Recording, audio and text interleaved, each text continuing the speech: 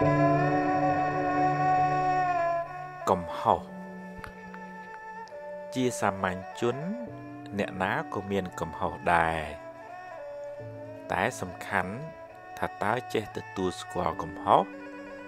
ហើយកែប្រែវាឬទេអ្នកព្យាយាមបិទបាំងកំហុសខ្លួនឯងគឺជាមនុស្សអន់ចំណែកអ្នកធ្វើខុសហើយប្រកែកយកត្រូវជាមនុស្សមហាអន់ត្បិតថាកំហុសធ្វើឲ្យអ្នកឈឺចាប់មែនតែវាបានប្រាប់អ្នកពីចំណុចខ្វះខាតហើយអ្នកអាចយកវាជាមេរៀនដ៏សំខាន់សម្រាប់អភិវឌ្ឍខ្លួនឯងឲ្យបានប្រសើរនៅពេលក្រោយបើធ្វើខុសហើយត្រូវតែហ៊ានទទួលស្គាល់កំហុស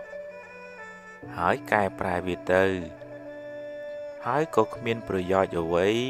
នឹងដេកក្តៅក្រហាយស្ដាយក្រោយឡើយព្រោះបើស្ដាយទៅក៏គ្មានកែអ្វីកើតដដែលម្យ៉ាងទៀតបើមានអ្នកណាហ៊ានប្រាប់កំហុសអ្នកគួរអរគុណគេទោះបីគេប្រាប់ដោយពាក្យល្អឬពេលខ្លះមិនល្អក៏ដោយមនុស្សបានប្រសើរខ្ពង់ខ្ពស់ដោយបានរៀនសូត្រពីកំហុសខ្លួនឯង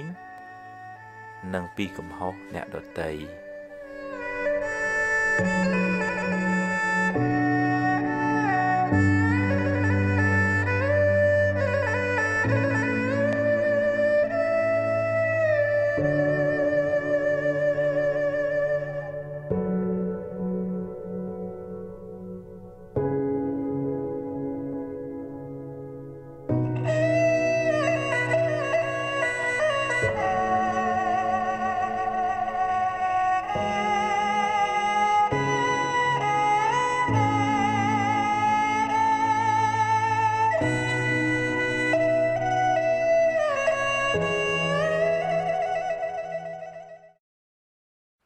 កំហុស